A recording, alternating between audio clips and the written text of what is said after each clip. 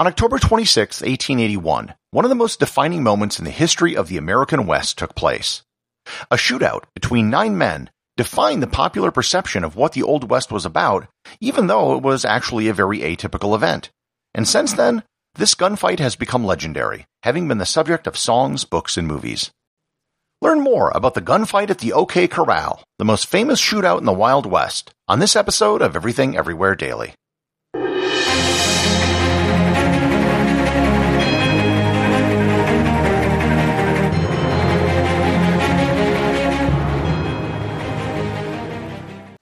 This episode is sponsored by Heaven Hill Bottled and Bond Bourbon. I recently had the chance to try Heaven Hill Bottled and Bond, and I can attest to its exceptional aromas with hints of caramel and vanilla intertwining with its oakiness, which provide a well-rounded flavor profile. Taking a sip is akin to experiencing a piece of bourbon history firsthand. Heaven Hill Distillery may be America's most quintessential bourbon distillery. Established in 1935 after the end of Prohibition, the distillery was established by the Shapiro family and has remained a family-owned distillery to this day. In 1897, Congress passed the Bottled in Bond Act, which set forth strict rules for any bourbon labeled Bottled in Bond. Heaven Hill Bottled in Bond Bourbon goes beyond the stringent requirements of the law by aging its bourbon for 7 years, not 4. The end result is a gold medal-winning bourbon that truly stands out. Available nationally, look for a bottle at your local store. Heaven Hill Bottled in Bond. Heaven Hill reminds you, think wisely, drink wisely. This episode is sponsored by ButcherBox. Summer is right around the corner, and that means cookouts. No matter what your preferred food is for a cookout or a barbecue, ButcherBox can help you make it the best. If you want to serve up some hamburgers, ButcherBox has grass-fed ground beef to make the perfect smash burger. Want to cook up some steaks? Well, ButcherBox has that too, with some of the best cuts of steak such as New York strip, ribeye, and filet mignon. Do you like grilled chicken? Well, ButcherBox has some of the best pasture-raised chicken that you will find anywhere. And if you really want to wow people at your next cookout, you can try grilling some of their wild-caught salmon on a cedar plank. Sign up at butcherbox.com/daily and get a special deal. ButcherBox is offering my listeners a free-for-a-year offer plus an additional $20 off. You can choose salmon, chicken breasts, or steak tips free in every order for a year. Sign up today at butcherbox.com/daily and use code DAILY to choose your free-for-a-year offer, plus get $20 off your first order.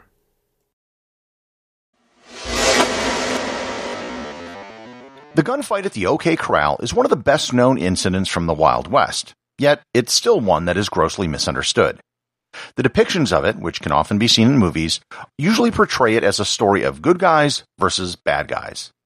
Moreover, because it's one of the only actual cases of a large-scale midday shootout in the West, it's been extrapolated to a great many fictional westerns. But let's get into the details of the story. The event took place in the town of Tombstone, Arizona, and the name Tombstone probably adds to the mythos of the story. Tombstone is located only about 30 miles north of the Mexican border, and it was founded in 1879 when silver was discovered in the area. However, the town grew rapidly, going from nothing in 1879 to a population of 7,000 by 1881. It was one of the last boom towns of the era, and at the time it was the largest boom town in the southwest United States. Tombstone was overwhelmingly populated with men who were looking to make their fortune. While the town had a few banks and churches, a school, and even an ice cream parlor, it had 110 saloons, 14 gambling halls, and dozens of brothels. Crime was high as cattle rustlers and bandits came to town, and it became a center for smuggling alcohol and tobacco into Mexico. So, just to summarize, Tombstone was a rapidly growing town with lots of men, lots of booze, and a fair amount of crime. Into this environment in 1879 came the Earp brothers, James, Virgil, and Wyatt. The Earps are often portrayed as the good guys in this story. However, Wyatt Earp was actually a fugitive from the law when he arrived in Tombstone. He was arrested for stealing a horse and then escaped from jail. When they arrived in Tombstone, they got jobs in law enforcement. Virgil was hired as the deputy marshal for Pima County and was stationed in Tombstone.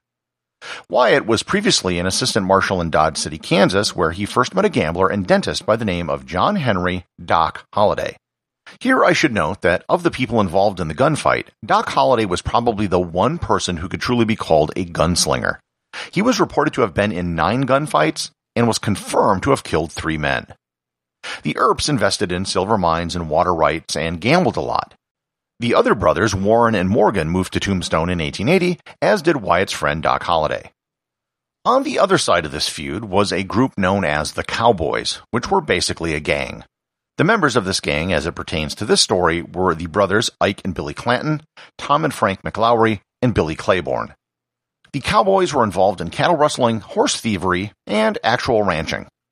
There was a legitimate conflict between the Cowboys and the rural people of the county and the interests of the business people in Tombstone. The Cowboys were aligned with the rural people, and the Earp brothers were aligned with the business owners of Tombstone. The start of the conflict between the Earps and the Cowboys began in July of 1880, when a U.S. Army officer asked for the assistance of Virgil Earp to help track down the thieves who took several Army mules. The primary suspects were the Cowboys, who, in fact, were found to have the mules in question. In March of 1881, another incident occurred which brought the two sides into conflict.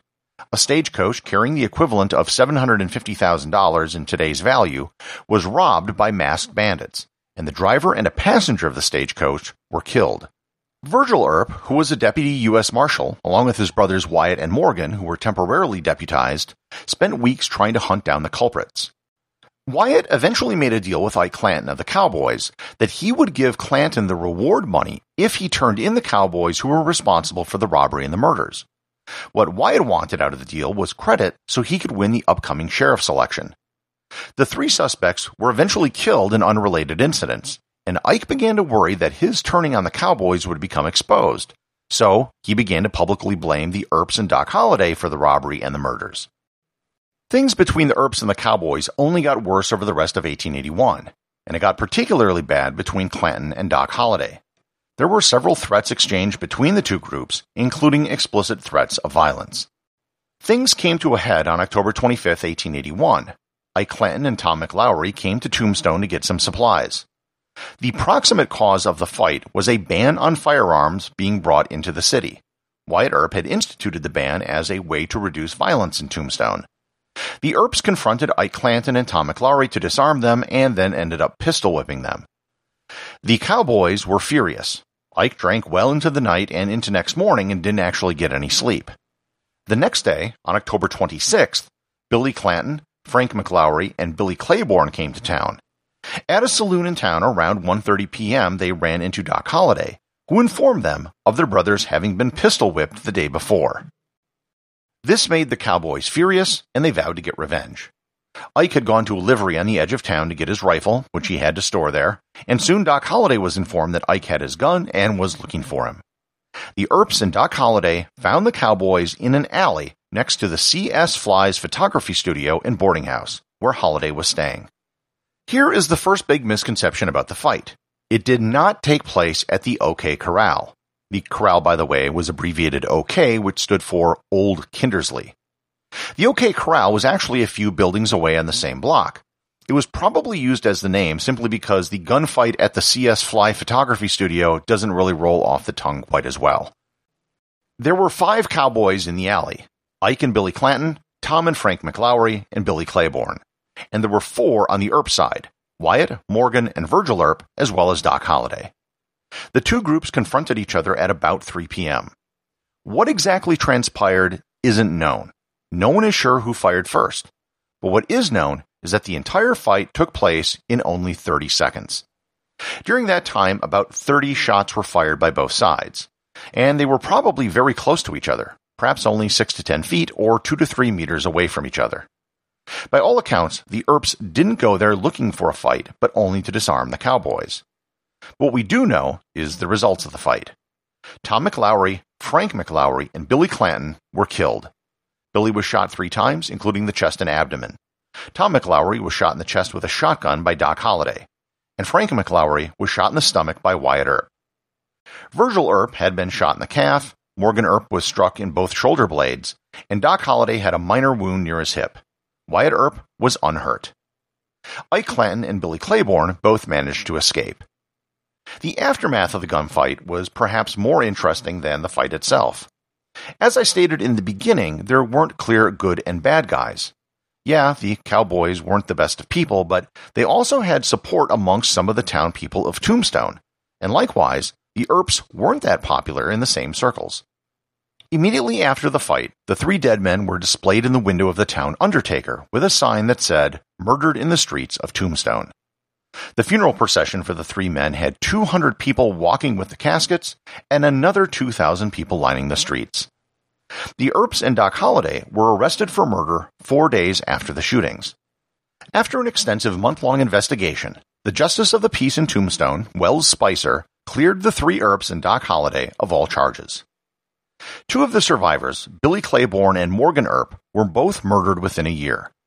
In 1887, Doc Holliday died of tuberculosis, and Ike Clanton was shot by a Pinkerton detective who was sent to track him down. Virgil Earp died in 1905 from pneumonia after complications from a mine collapse that he was involved in. And Wyatt Earp outlived everyone, and he is the reason why our view of the OK Corral gunfight is the way it is.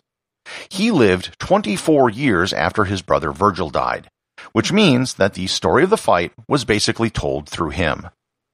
Wyatt Earp traveled to the Yukon for the Klondike Gold Rush, he owned several taverns, and he was also a boxing referee. Wyatt Earp was the referee in one of the most controversial boxing matches of the era, the World Heavyweight Championship between Bob Fitzsimmons and Tom Sharkey in 1896. In the match, Fitzsimmons knocked Sharkey to the mat, but Earp said that Fitzsimmons hit Sharkey with a low blow and awarded the match to Sharkey. Many people thought that the bout was fixed, given that hardly anyone else saw the below-the-belt punch. He also just happened to be in Los Angeles when the motion picture industry started to take off. He became a consultant for Western movies and got to know movie stars such as Tom Mix and Charlie Chaplin, as well as directors like John Ford. Wyatt Earp did interviews, and his account of the gunfight became the version that history remembered, with, of course, Wyatt Earp as the primary hero of the story. Earp died in 1929 at the age of 80, and his wife Josephine died in 1944, keeping the story of Wyatt Earp and his version of the events that took place alive. At the time of his death, he was actually probably better known for his role in the Fitzsimmons-Sharkey fight than he was for the gunfight at the OK Corral. The gunfight at the OK Corral has been the subject of several books and movies, most famously the 1957 movie of the same name and the 1993 movie Tombstone. The gunfight at the OK Corral, or more accurately the gunfight at the C.S. Fly Photography Studio, was actually one of the few gunfights of its type which took place in the Wild West. Yet, despite being a staple of Western films, those type of gunfights rarely ever happened. Yes, there was crime and there were shootings, but they mostly were drunken or cowardly murders, not gunslingers, fighting in the middle of the street at high noon. Everything Everywhere is an Airwave Media podcast. The executive producer is Darcy Adams. The associate producers are Thor Thompson and Peter Bennett. Today's review comes from listener Mba1276 over at Apple Podcasts in the United States. He writes, "This podcast is a gift. Thank you for taking the time to research and create this podcast. I refer it to friends and fellow parents. Rarely is there a resource that is family-friendly and so academically stimulating. Fan for life, Mike." Thanks, Mba1276 of your name. Please remember that academic stimulants might be illegal in some jurisdictions, so check with local laws before consuming this podcast. Remember, if you leave a review or send me a boostagram, you too can have it read on the show.